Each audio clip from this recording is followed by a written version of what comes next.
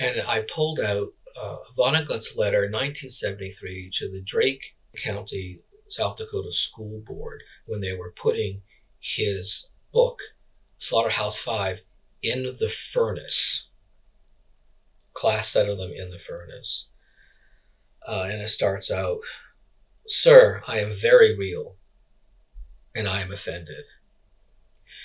And we compared that to one of his commencement addresses.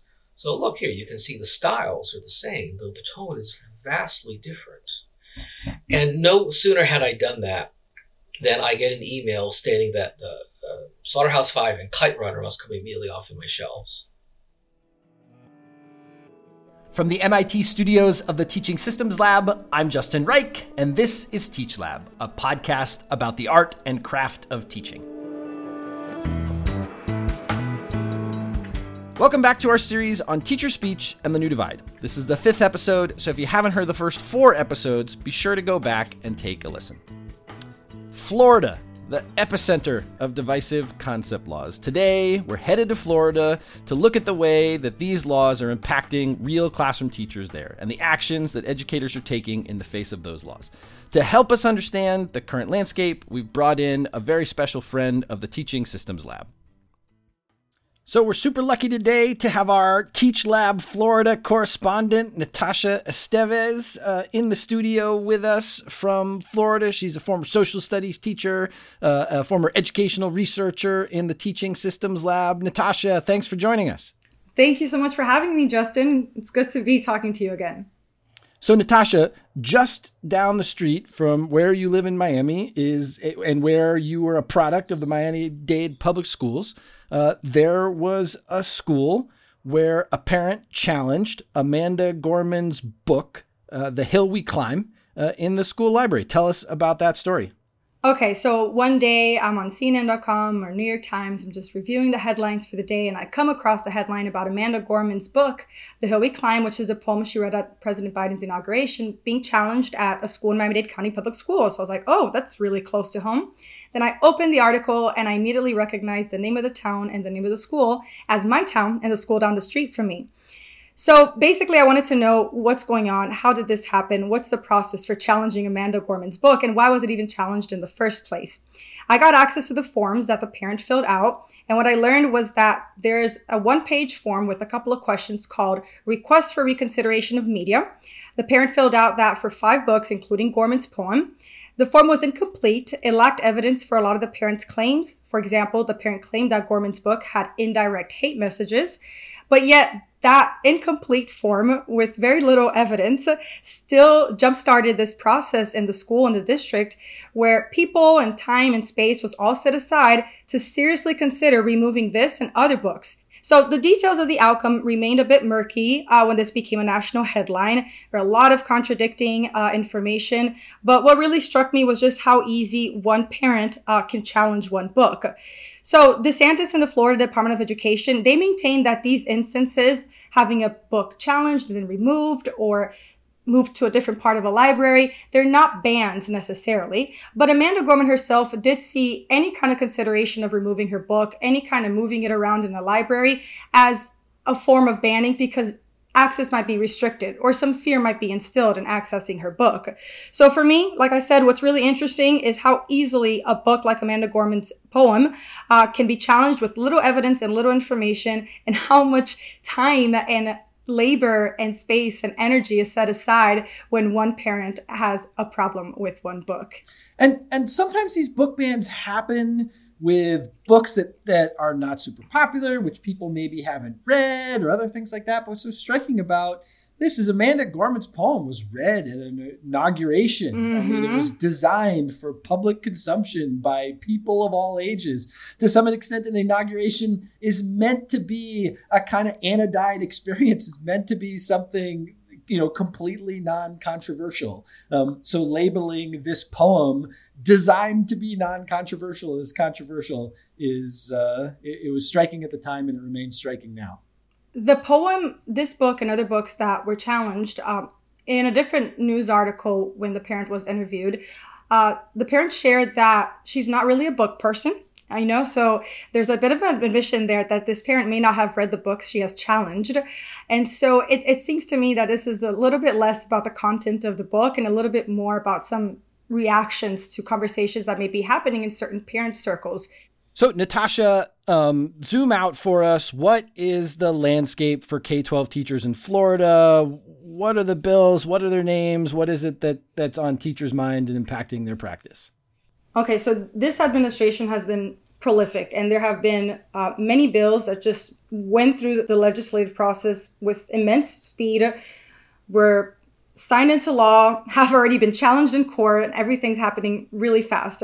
I think the most relevant ones to our conversation today might be HB 1557, which is officially called the Parental Rights in Education Act. This is already law as of July 1st, 2022. It's most commonly referred to as the Don't Say Gay bill. The other very popular bill that has already been signed into law and has been challenged in court is HB 7, which is the Stop Woke Act, more officially known as the Individual Freedoms Act. And finally, there's a bill that targets the curriculum a little bit more specifically and definitely impacts not just teachers, but media specialists. And that's the Curriculum Transparency Bill, HB 1467. So these, this isn't all of it, but these are three that have been in the news a lot. The Don't Say Gay Bill, Parental Rights in Education Act, has very vague language that calls for a restriction in or prohibiting classroom discussion. This is verbatim from the language of the bill, prohibiting classroom discussion about sexual orientation or gender identity in certain grade levels or in a specified manner. So it's not exactly clear what they mean by specified manner. It's not exactly clear what they mean by classroom instruction. Are these like official lessons? Are these side conversations teachers may have with their students? And anybody who's worked with high school students knows that when you build a relationship with kids, kids will bring, some of their personal issues to you or may ask for advice or guidance. Who knows? So it's not exactly clear to what extent, teachers' speech in the classroom falls under this bill. Again, if it's official classroom instruction or any conversation teachers have with any student. The bill also mentions classroom instruction specifically, happening by school officials or third parties. So that means that if a teacher wanted to bring an outside speaker or there's an after school club and maybe there's somebody virtually joining into a conversation. When I was in high school, we had a Gay Straight Alliance. I think it's called something else now. Third parties speaking at a school club or in a classroom setting are also prohibited from discussing sexual orientation or gender identity in kindergarten through grade 3. However, Justin, this has since been expanded to K through 12th grade. The discussions cannot happen in a way that is not age appropriate or developmentally appropriate. The problem is this is never defined, right? We don't know what falls under classroom instruction. We don't know what is meant by the folks who wrote this law by age appropriate or developmentally appropriate. These are arguably subjective things. And I think that it's vague on purpose. This allows a parent, a district in the state to raise red flags or bring up an issue as long as they perceive, a book, a classroom material, a lesson to be not age appropriate, not developmentally appropriate. And sure enough, the Florida Department of Education has a page on their website for parents to submit complaints about harmful or pornographic or material that isn't age appropriate on their website directly. So there's just very, very little detail, on the parameters, to decide what is and isn't okay. What has this led to for teachers? It's led to a lot of fear, and it's led to a lot of misinformation and reaction. So we have folks saying like, oh my goodness, you're going to get a felony. I'm not sure. I don't know that that's true because the law doesn't really talk about punishment for being in violation of it, but it does. It has created a scenario in which schools and districts that are fearful of repercussions are trying to evaluate or vet every single book that they have in these libraries or in classroom libraries. And it's a lengthy process. Yeah, no, it's one of the things about increasing the possibilities of challenging parts of the educational system, which to some extent is good. Like it probably makes sense that there's some role that the community should play in reviewing the resources that schools use or conversations schools are having. But if you ask for increased transparency without finding ways to pay for the costs of that evaluation or that other kind of work, then you're taking time away from instruction. You suggested that we talk to a teacher named Adam Tritt. Tell us about Adam. All right, so Adam Tritt is an English language arts teacher in Brevard County, Florida. He was directly impacted by the legislation we discussed earlier. And when books that he usually teaches in his class started being banned from his school, he took matters into his own hands and decided to start donating those books for free out of a Ben & Jerry's in his town. So this effort turned into something bigger. He founded an organization called Foundation 451. And through this new nonprofit, he has folks from all over the country donate money to him. He uses this money to buy all these banned books. And through fairs all over the state of Florida, he donates them for free. We had a chance to sit down with Adam Tritt and learn about his experiences in the classroom in the wake of Florida's latest divisive concept laws.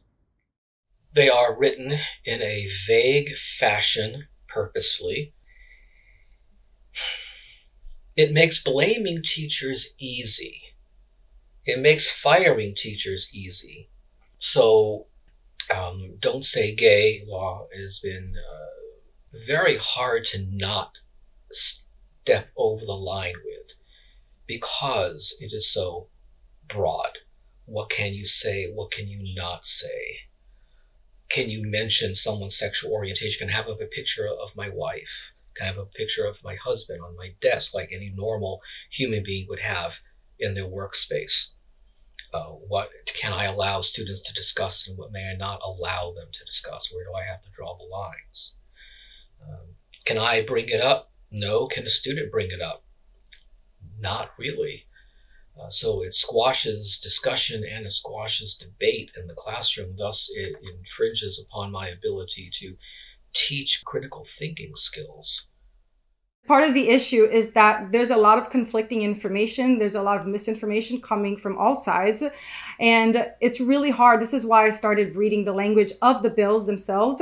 It's really hard to know right now what is and isn't legal. There's a lot of language that's very vague in the bills. And there's a disconnect sometimes between what the bills explicitly say, and a lot of these bills have been passed into law, and the fears that people hold.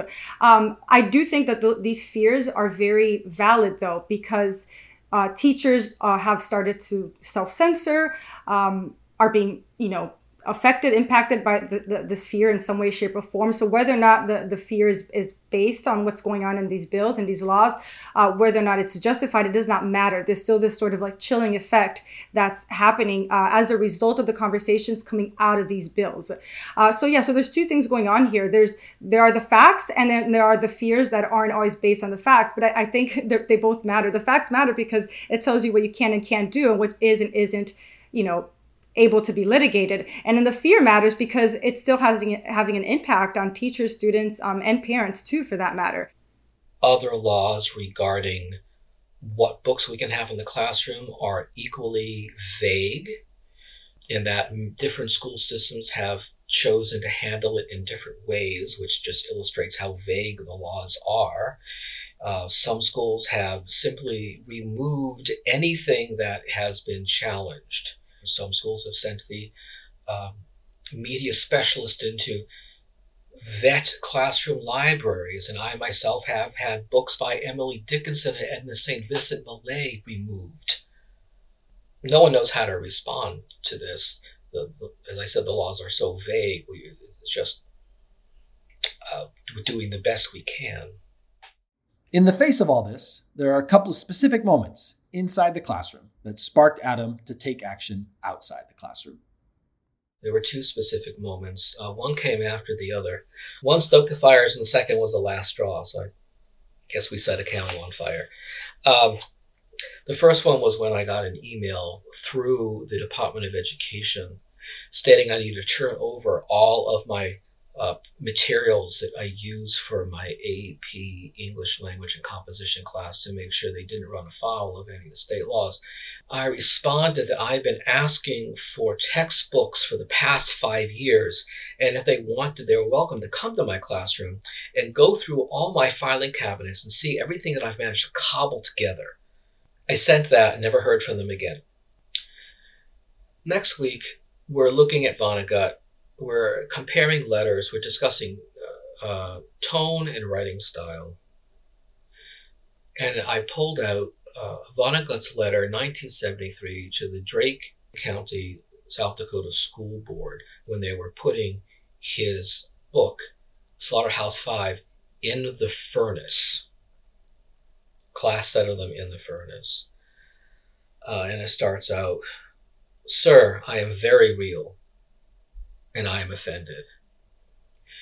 And we compared that to one of his commencement addresses. So look here, you can see the styles are the same, though the tone is vastly different. And no sooner had I done that than I get an email stating that the Slaughterhouse-Five and Kite Runner must come immediately off of my shelves.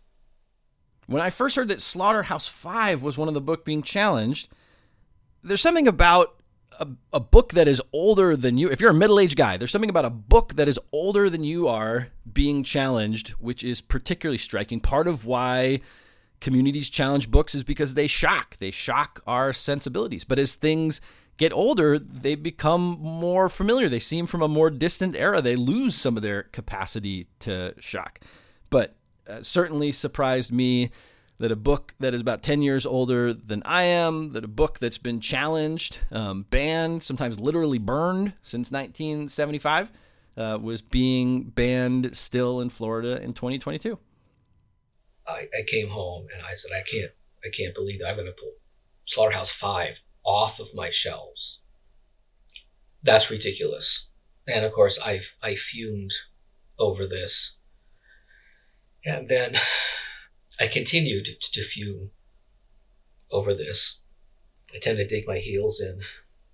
Unfortunately, my wife went away for the weekend.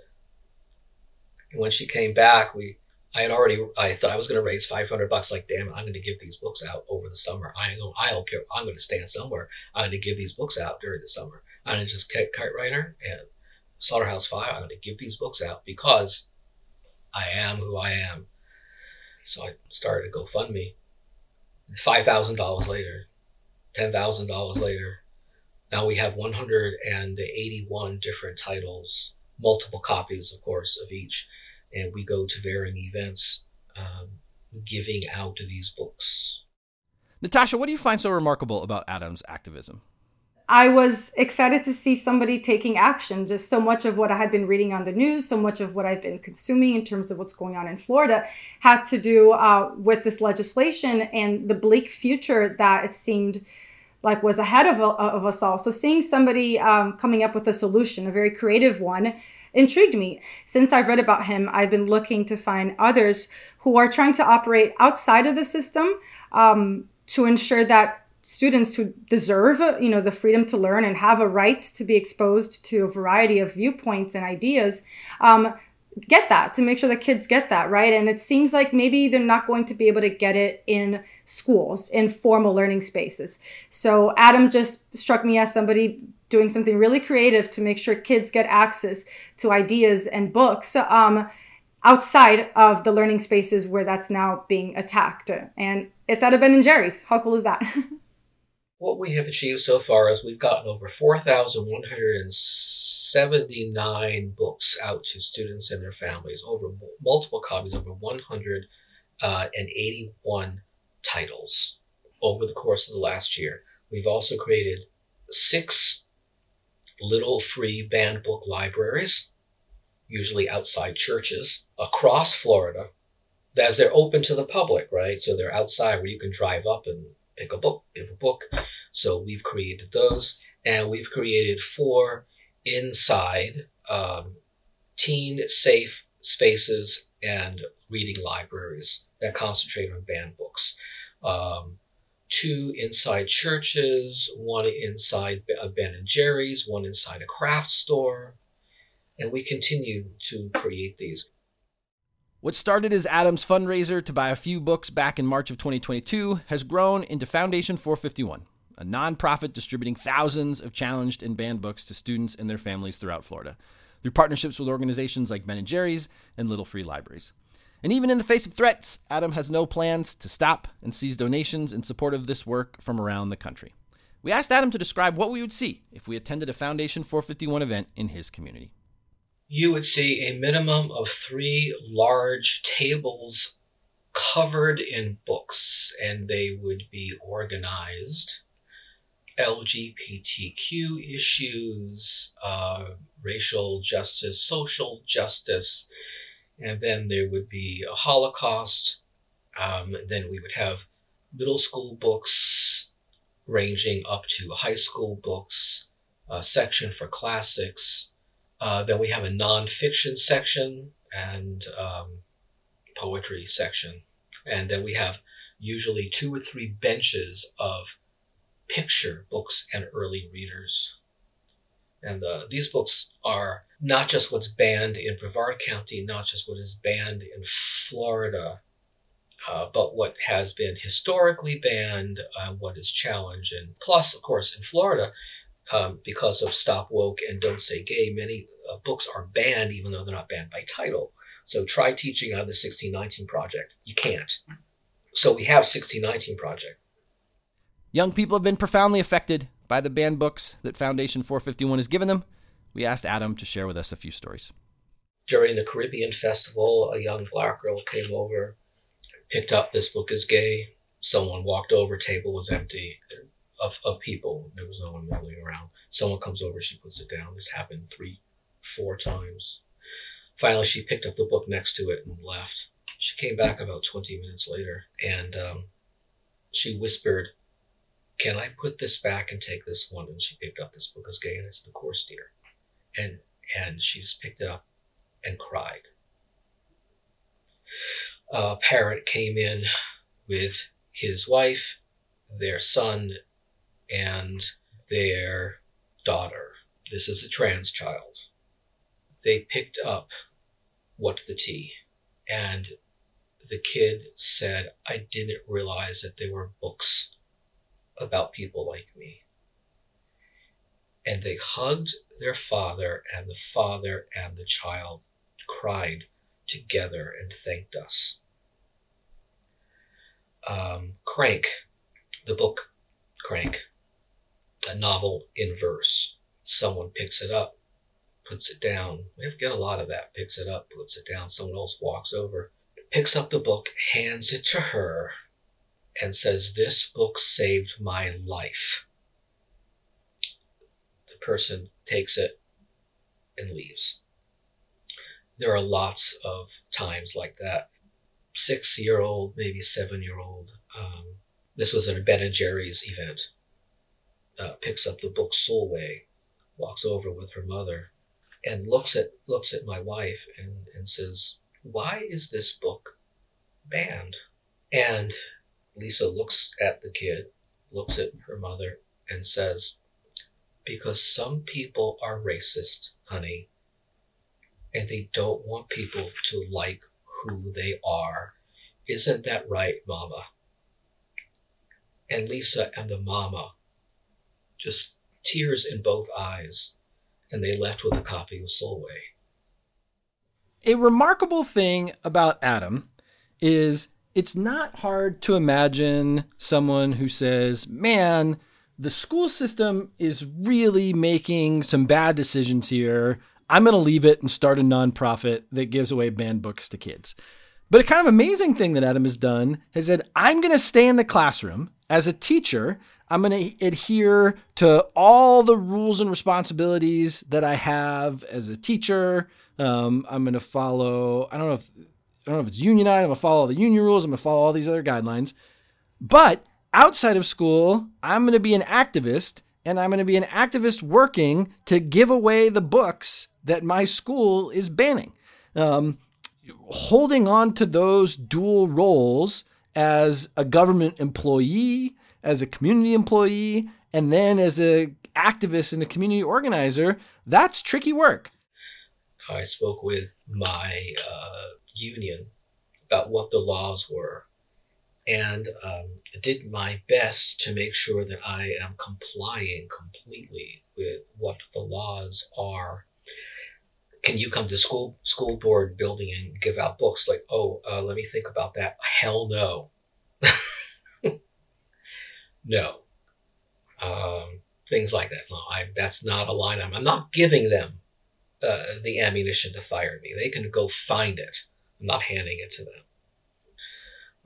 So do I have an understanding where there could be conflicts? Yes. Have I crossed any lines? Probably. Have I done so on purpose? No. Is there plenty that I can do without crossing those lines? Oh, goodness, yes. And I continue to make myself as big a thorn in their side as I can without giving them an actual reason to fire me. So I get complaints, right to my face. I have death threats. So the FBI is on this. But anyway, coming up to me, yelling at me, I'm a groomer, pedophile, and a Jew. So just for giving out copies of these books, but I say, well, the parents are here. The parents have chosen for them to have this book. Is this not what you wanted? And as a nod to the state of Florida, because we wouldn't want to break the laws, at least not the spirit of the laws. 16 and under, they have to have a parent with them. And so people come over with their families. There's great discussion about what's banned, why it's banned, what the laws are, how they're enforced, and a lot of, you've got to be kidding me. And this book? Why? How are they supposed to learn to think? What, reading, writing, arithmetic? What are they supposed to be reading then? We have had great effect in our community. A third of my students don't have internet access. I teach in a town that has exactly 0 bookstores. 130,000 people, no bookstores. And spotty, at best, transit.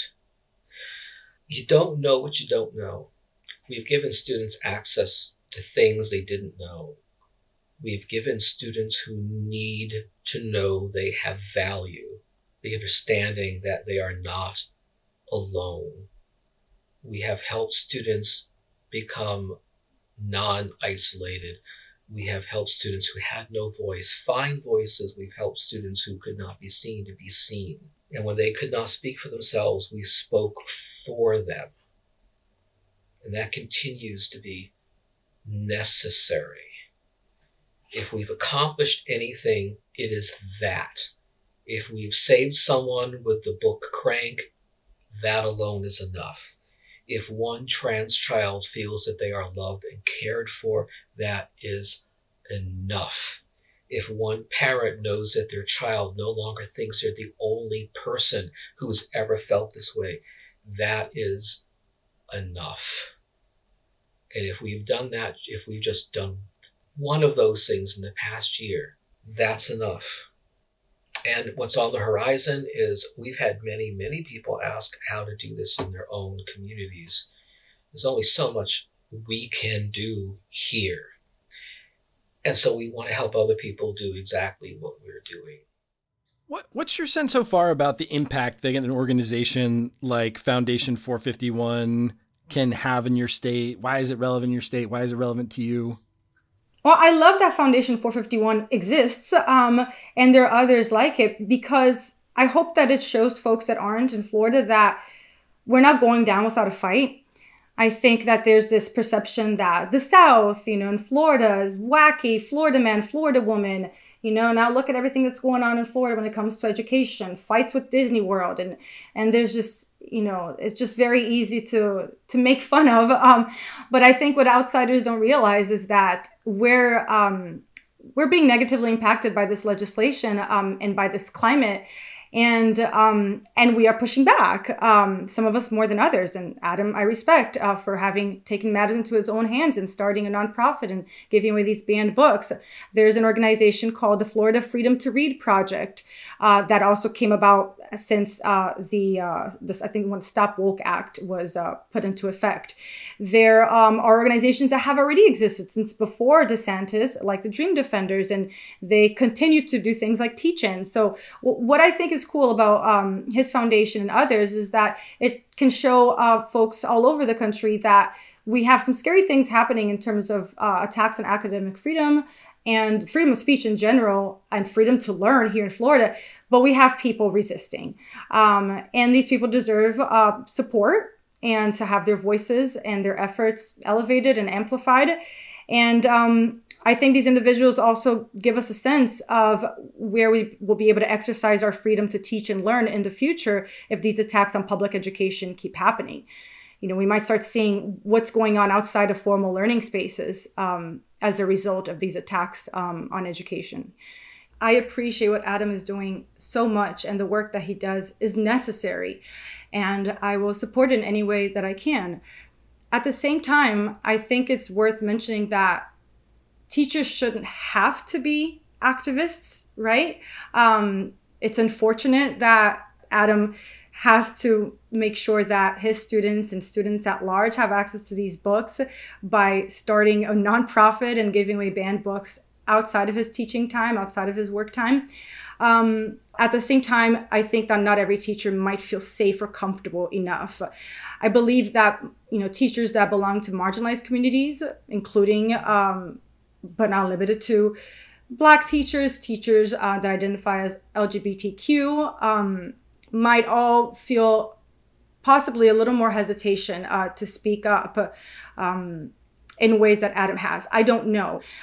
Sometimes having the time and bandwidth, the ability, even the courage, to speak up, to be this vocal and this visible is a very special privilege. And it is beautiful that Adam is doing what he's doing.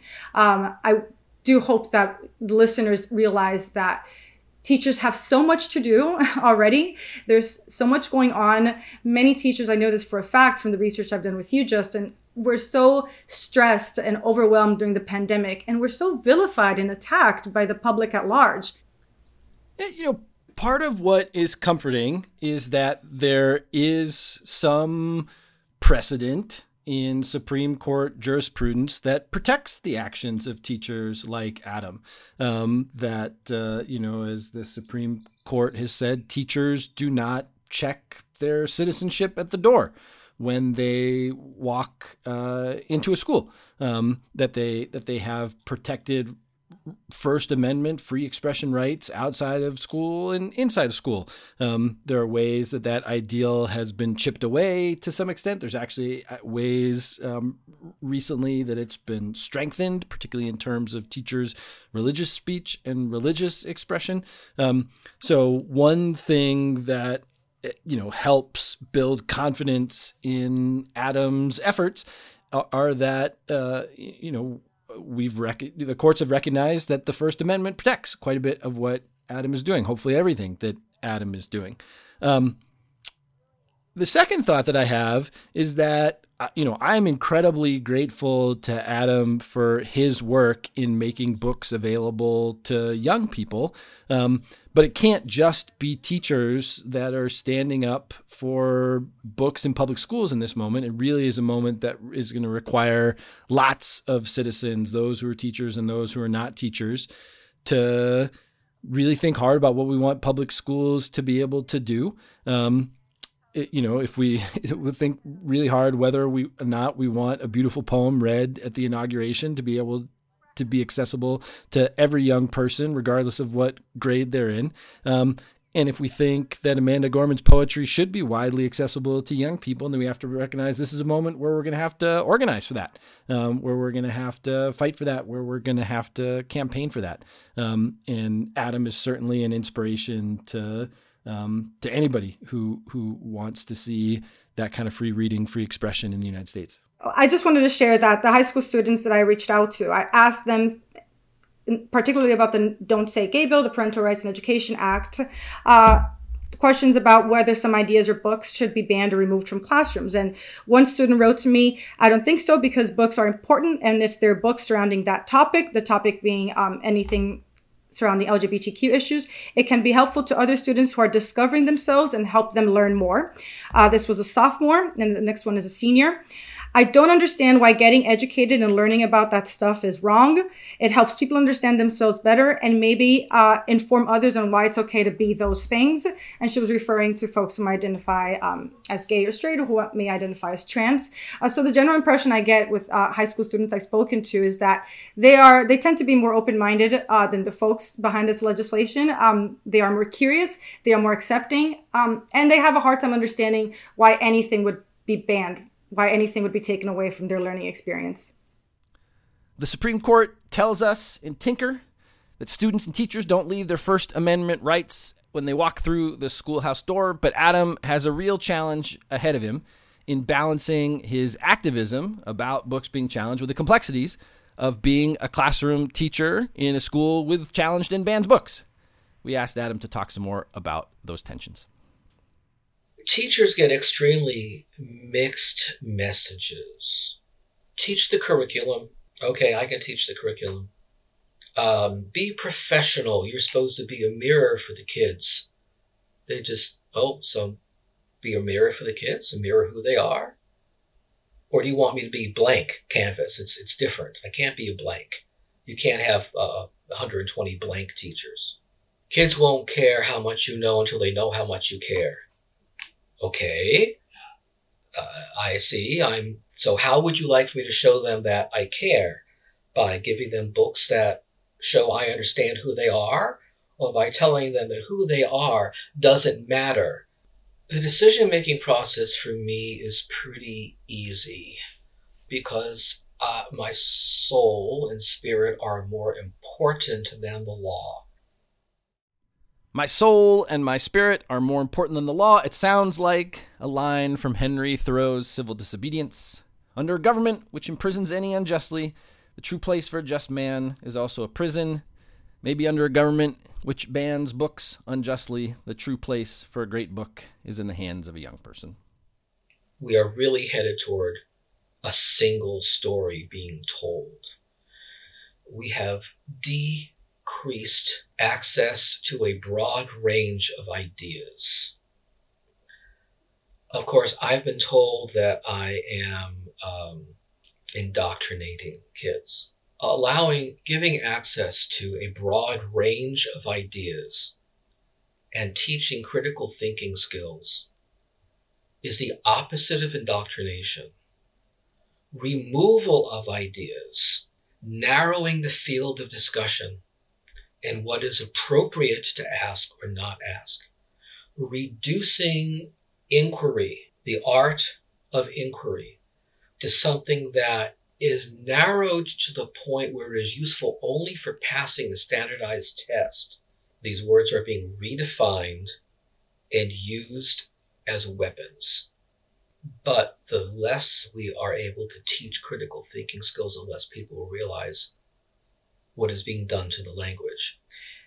Several white boys have come up to me like, what good is it going to do me only to read things by people like me?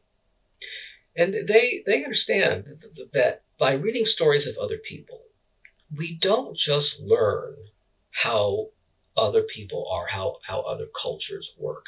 We learn that it's okay to be different, but we also learn that we have so many similarities. Once people realize that, we can celebrate our differences and realize that we're all just human beings. And most of the students want that. They really do. I tell them at the beginning of the year, especially in AP, I want you at the end of this year to know the difference between information and propaganda.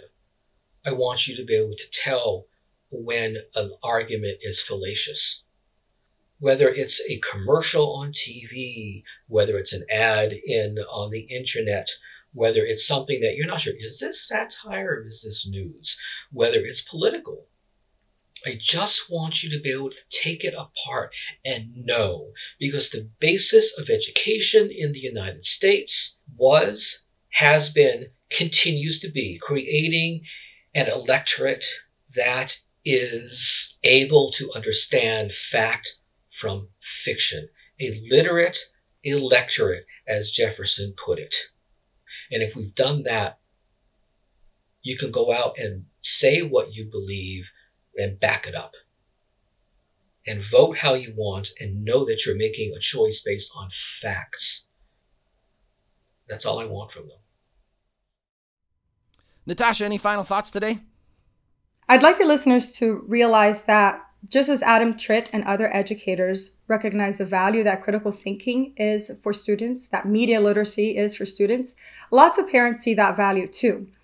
And to counter the force that is Moms for Liberty here in the state of Florida, there are groups of parents like Moms for Libros in Miami that are organizing parents to stand up for their kids' education. And their idea is that for our kids to become critical thinkers and civic actors in our democracy, they need a wide range of ideas to have access to. They want to be exposed to diverse authors, and they don't want their kids' education to be restricted or controlled by a small group of powerful parents.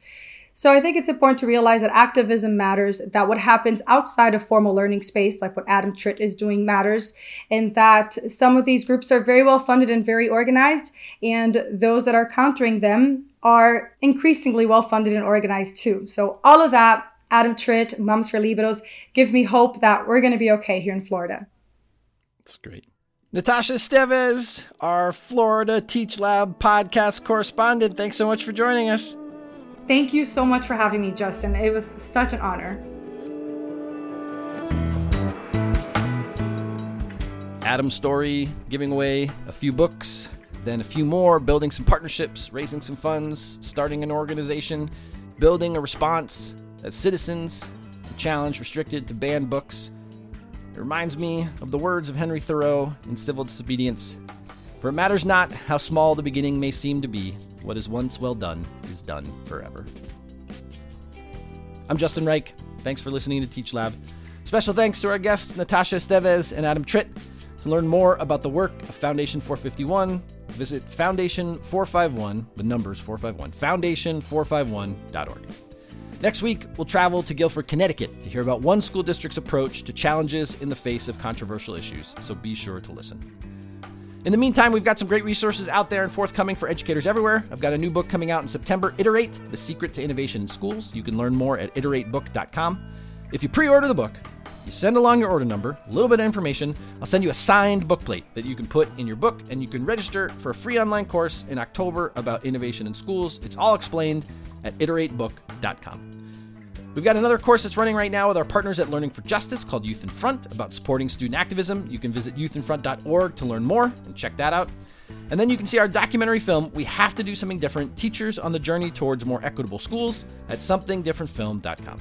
You can find links to all this stuff in our show notes. And if you like what you hear on Teach Lab, be sure to leave us a rating or review wherever you listen to your podcasts. This episode was produced by Amy Corrigan and Garrett Beasley. The sound was mixed by Garrett Beasley. Stay safe. Until next time.